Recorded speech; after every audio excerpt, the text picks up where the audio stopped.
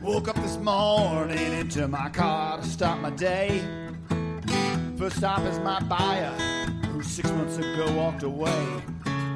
When I arrive, he treats me like a commodity. Just give me a spec on his interconnect, he wants price and delivery. And if we're over $20, he tells me it's this business we're gonna lose. He's got us singing that old don't know value blues.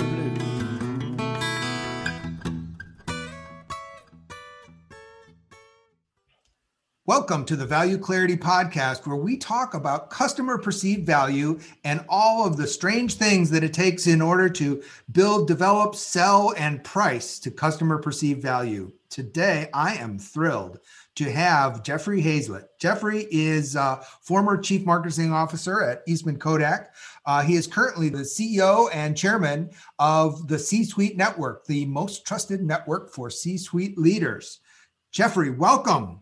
Good to be here. Thanks, Mark, for having me. I appreciate it. Well, you know, we go back a ways, part of the C-Suite Network, and I try to be sparing in my use of your time, but I was really excited to have you back on because we've been getting a lot of traction on episodes where we talk about corporate agility and pivoting. And of course, we're recording this before Inauguration Day, and it's going to air after Inauguration Day. So when I ask you to predict the future, I want everybody in the audience to recognize that our view towards the future is a little bit flawed just because of timing. Well, we can pretty much assume that when Biden steps in, he'll be going, oh, Trump did that? No more. Did that? No more. No, that's pretty much what it's going to be. It's going to be the same thing when Trump came in with Obama. He went, nope, Obama this, Obama that, out. There's going to be the same thing. Yep. No, that's true. Those are easy forecasts. Yep. But let's go to the hardest one. 2020 was a crazy year. It sucked. For the world. And it sucked in a lot of ways, but in a lot of ways, it was really interesting and a lot of growth happened. And there's wherever you've got chaos, there's always someone who comes out ahead. And, just because it's a bad opportunity for many people, without question, I think we both say, like restaurants and others, 1 out of every 6 restaurants is closed.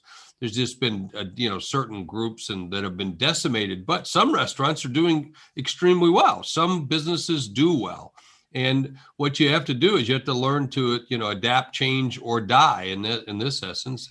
And what we found was a great deal of transformation, radical value, radical change that occurred. And people had to find the value in everything that they did very quickly.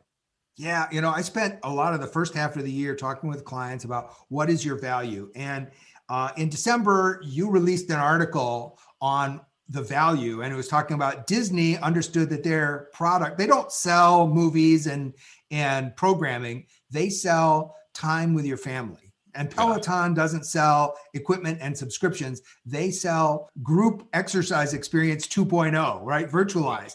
And so understanding the value, the customer outcome that you're delivering gives you a lot more freedom to think, how am I going to deliver that value? And you had to do that pretty substantially at the C-Suite Network, didn't you? Oh, yeah, we had to pivot. I mean, we found out very quickly. I just assumed that with all this that was going on, days are going to become weeks, weeks and months become years, because you're just going to have to, everything's just going to shift with huge change.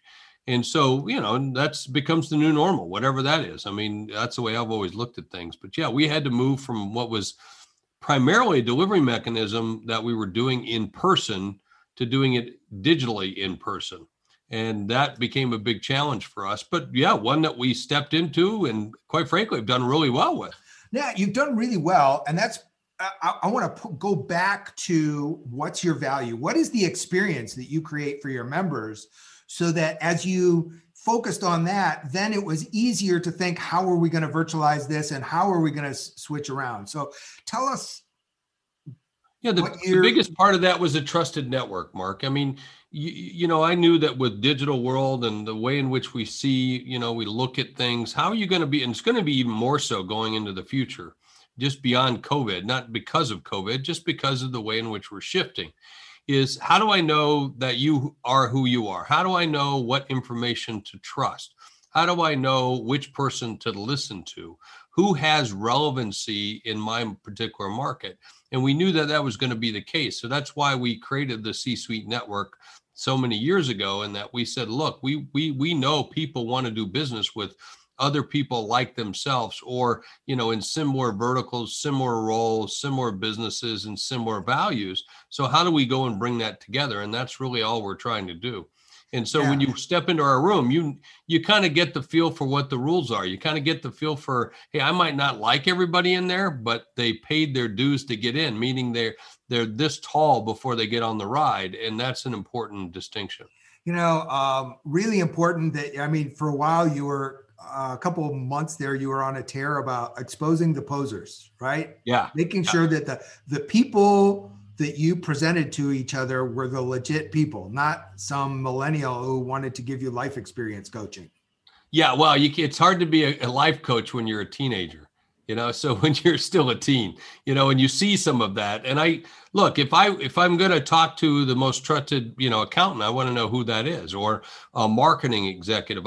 If someone says, hey, I can help you make billions, well, then you better have made billions yourself, or led to billions, or led billion-dollar organizations. And that's what you find sometimes is, I call them posers, or excuse me, false prophets.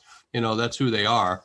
And there's a lot of those people out there. And the key is to, you know, just to not deal with them. Yeah, I really struggle with all the people who connect on LinkedIn, and then within hours or certainly within 24 hours, they're already selling you something. Well, look how many COVID experts came out. Yeah. I mean, no one could spell COVID before, knew what it was, or COVID-19, or whatever derivative of the virus it is.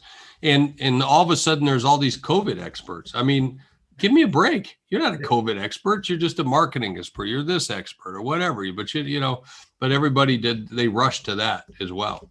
Yeah, I wrote a post early on about some guy who was a political commentator, ran a political site, and he wanted to tell us all about the mortality and how dangerous COVID was. And so I looked him up, and he had a finance degree. Yeah, so he knows how to do spreadsheets. And he's got a political opinion, but he was giving epidemiological advice, and he was one of a million. And so I don't want to pick up on, I don't want to name him and pick on him, because this in the sales market, Mark. I mean, you see this all the time in the value that you present in sales training and sales positioning.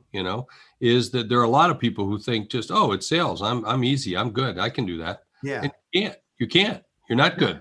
You shouldn't. You're not an expert at it. Just because you're a people person doesn't mean you're good at sales. If you don't know what offers are and closings are and everything else and the methodology. And that's even more true than it ever was, right? All those people who relied on relationship, on whiskey and tickets, on taking people out to golf or whatever to get deals done, the fallacy of that approach to selling was laid bare in 2020. Relationships are important, but the important thing about relationships is that people trust you to bring value. Yeah. And if you've got a relationship, but you still don't bring any value, your relationship gets you about 30 seconds into the conversation and then peters out. Yeah. Value gets you there. Relationships keep you there. And although I think value is through the whole piece of it, you got to continue to deliver value without question. But most people are now in consideration on sales consideration. They're figuring out the value very quickly. And by the time it gets to a salesperson, it's pretty much done. Can be. And I really harp with my clients that when a client has self-informed and finally brought in a salesperson, remember what their self-informing process is and isn't, because there's a ton of great information out there on the internet, but customers don't always self-inform. They don't always create their own vision. And so it takes a relationship so that people trust you to say, you're 80% of the correct. And let me tell you about the other 20% that you didn't research on your own. Right. You don't know.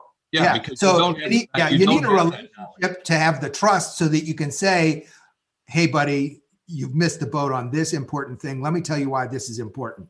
And there's a whole book on challenging people. And it turns out that half of the people who challenge a customer are annoying know-it-alls and alienate customers. And half of them are those great people who successfully educate the customers. Well, you should be asking the question about on the education side.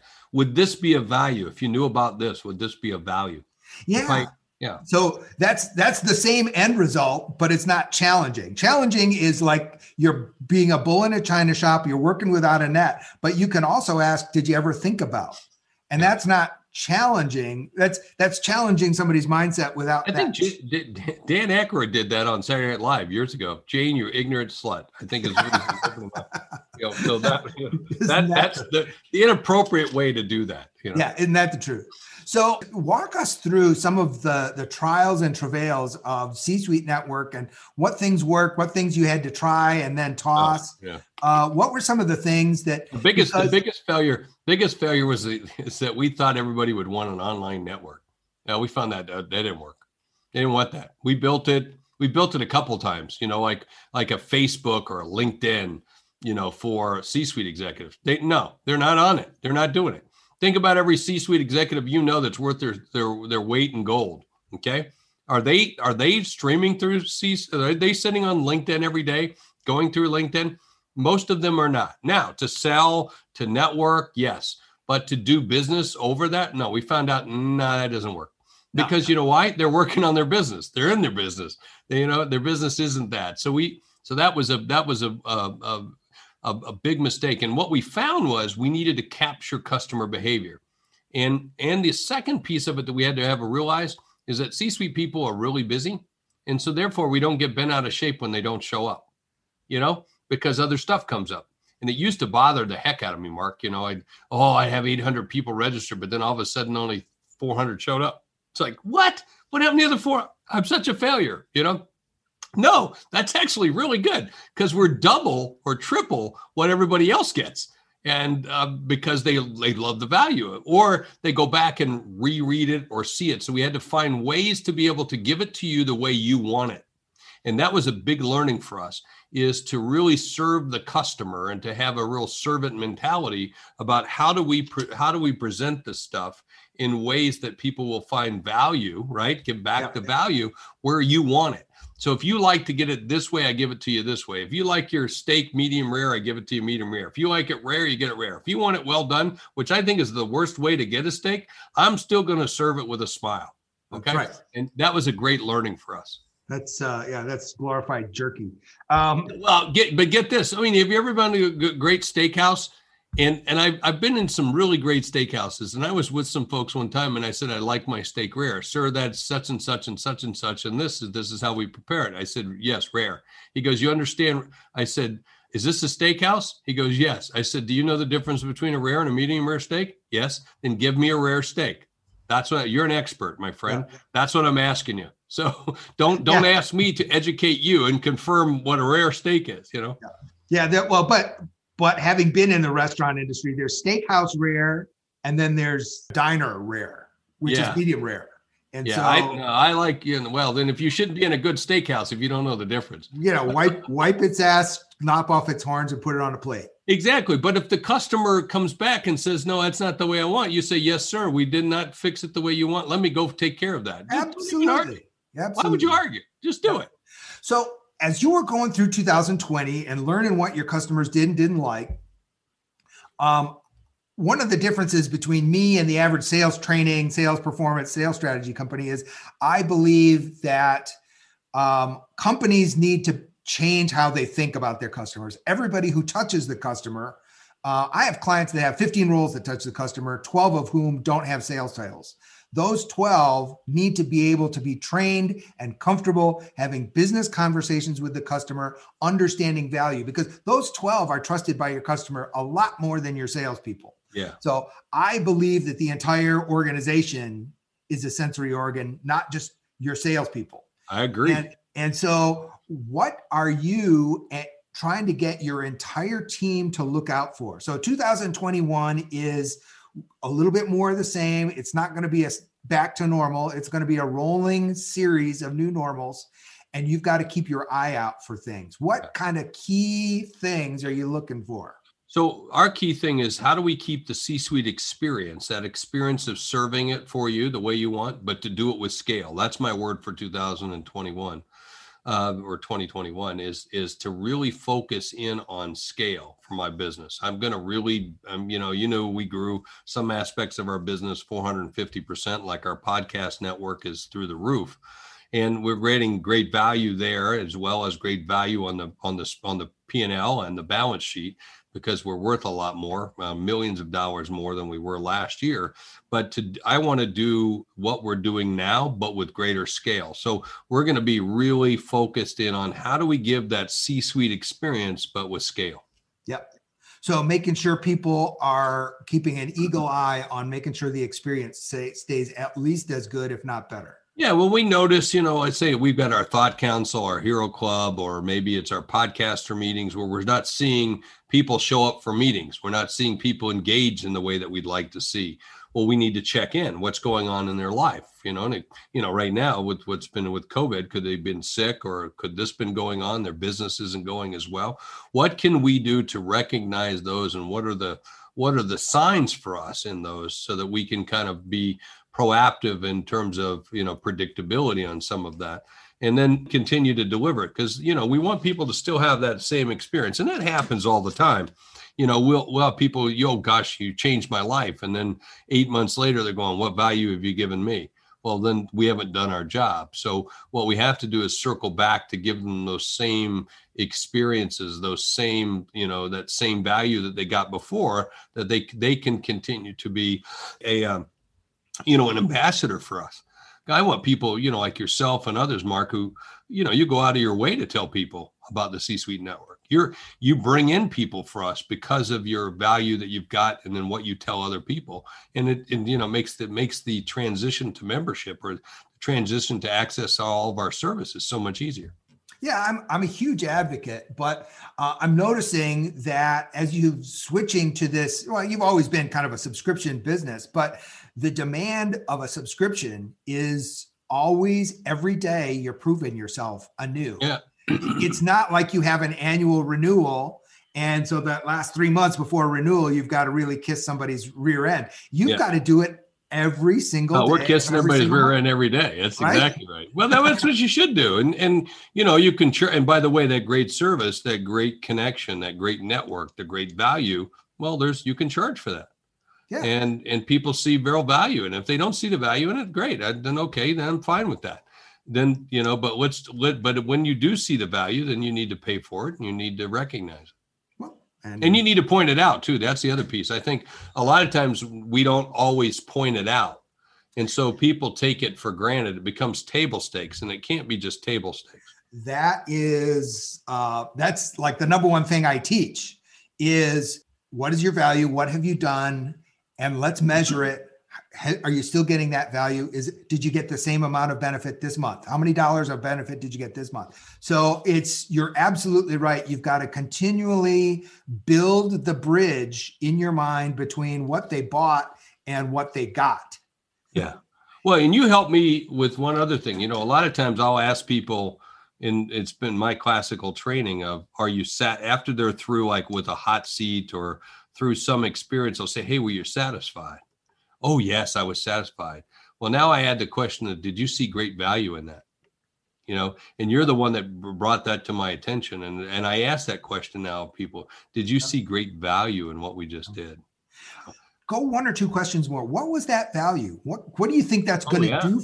What do you think that's going to do for you? And how many dollars do you think that's worth? Yeah. Because until you get somebody to build that bridge in their mind, they won't. Yeah. They will stop at, yes, I got great value.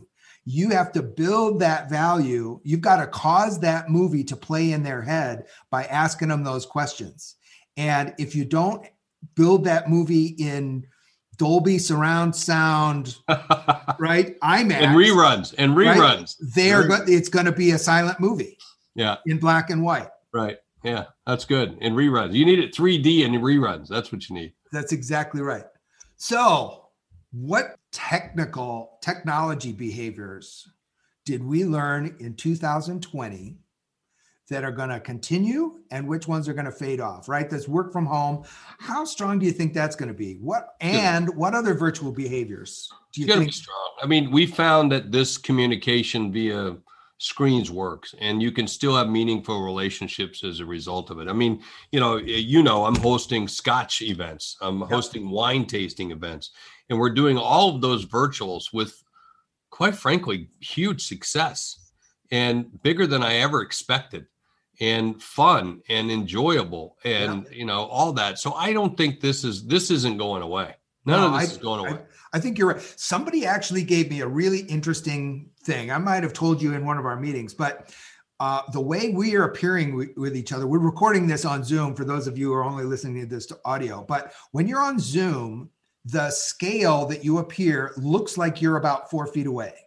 Yeah. Which is a social distance. And human beings are genetically disposed to trusting somebody in that 4 feet distance. So as a speaker, Jeffrey Hayzlett is more credible giving the exact same speech with the exact same body language from 4 feet than you used to be from 50 or 80 feet on a big stage. I didn't know. I hadn't known that. It must be why we like television so much. Why we like that visual reference. Wow, that's an interesting piece. And it's the human brain. You can't fight it. We spent 100,000 years wiring our brains to be comfortable and to give credibility to people at this distance. The other thing I think this will do, Mark, is I think it's going to change the way we have employee relationships, meaning there's going to be more 1099s as a result of this. Like if you're not coming into the office, we're going to make you a contractor. That kind of piece. I think there's going to be more of that. Whether that's good or bad, I don't know yet, but I think that's going to be the differentiation. I think that there will be a lot more people working from home, but you will also have the communal office piece of it. But the office will change, and it's no longer Jimmy's desk or Billy's desk or Donnie's desk, or it'll be just come and take the desk when you come in. Yeah. Some of those companies have been doing that for a while, like Siemens and some of the other bigger companies. You've seen that for a while, especially in New York. You'll see kind of you walk in, you scan your ID, you walk in, you grab a cubicle, you can rent an office space. I think we'll have much more shared offices like that, where you can just go from office to office, almost like a WeWork, but nicer. Yeah. And be looking for that kind of experience. Yeah. I think that the traditional top-down hierarchical management structure, when you have virtual workers where you're tracking activities, like how many times did you dial the phone? Yeah. That's going to get old really fast. You're going to have to start managing people to the outcomes they deliver, and you're going to have to hire people you trust. Yep. And let them lead you. And so that whole idea of the bigger company, everybody in the company who touches the customer, having value-focused conversations and building value with customers and being a sensory organ, you can't do that in a deeply siloed organization. And so I think that the way that I learned how to manage in business school, which is, you're the executives see all, know all, and build all the processes, and the gnomes march to the processes. I just think that's millennials were causing some stress into that, but I think the workplace is going to break that even further. Well, I think we'll also change the way we have the office space. I think we'll see a bigger rooms, like where everybody can sit around and have a communal, the education stuff, just so we can we can connect.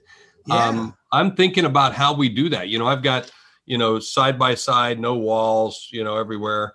And I'm thinking, geez, I need bigger conference rooms so I can squeeze everybody in together, so we can have, lunch together, and we can have, time together. And I'm trying to figure out how to do those kinds of things where I hadn't been thinking about it before. Really interesting. The idea of the office was that's a place for you to do your work, and you just need a place to maybe to prevent yourself from being distracted, so you can have a cubicle to work in and get your stuff done.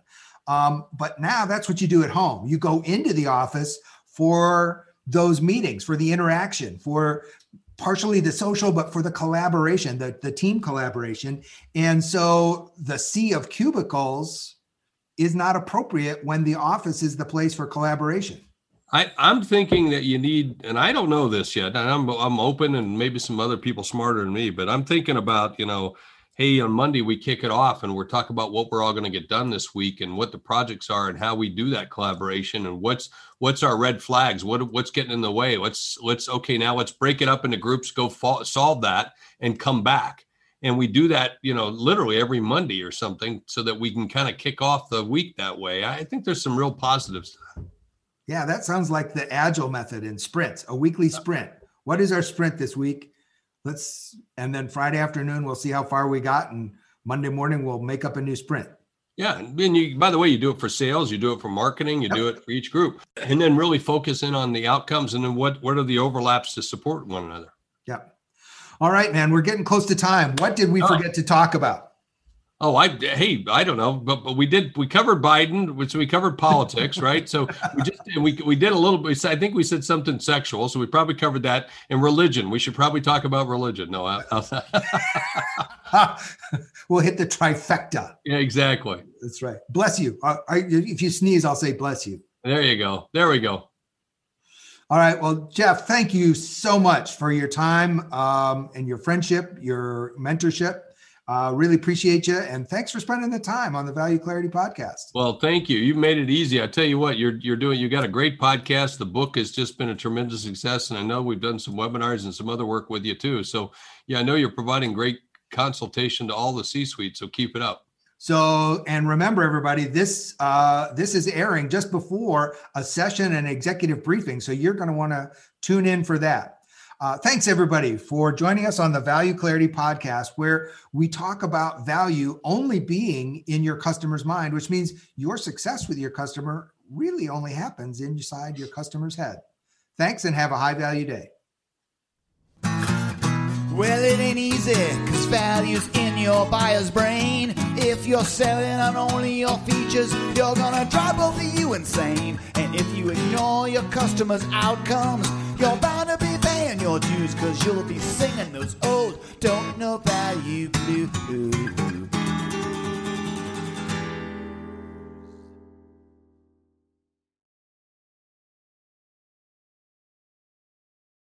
This podcast is a part of the C-Suite Radio Network. For more top business podcasts, visit c-suiteradio.com.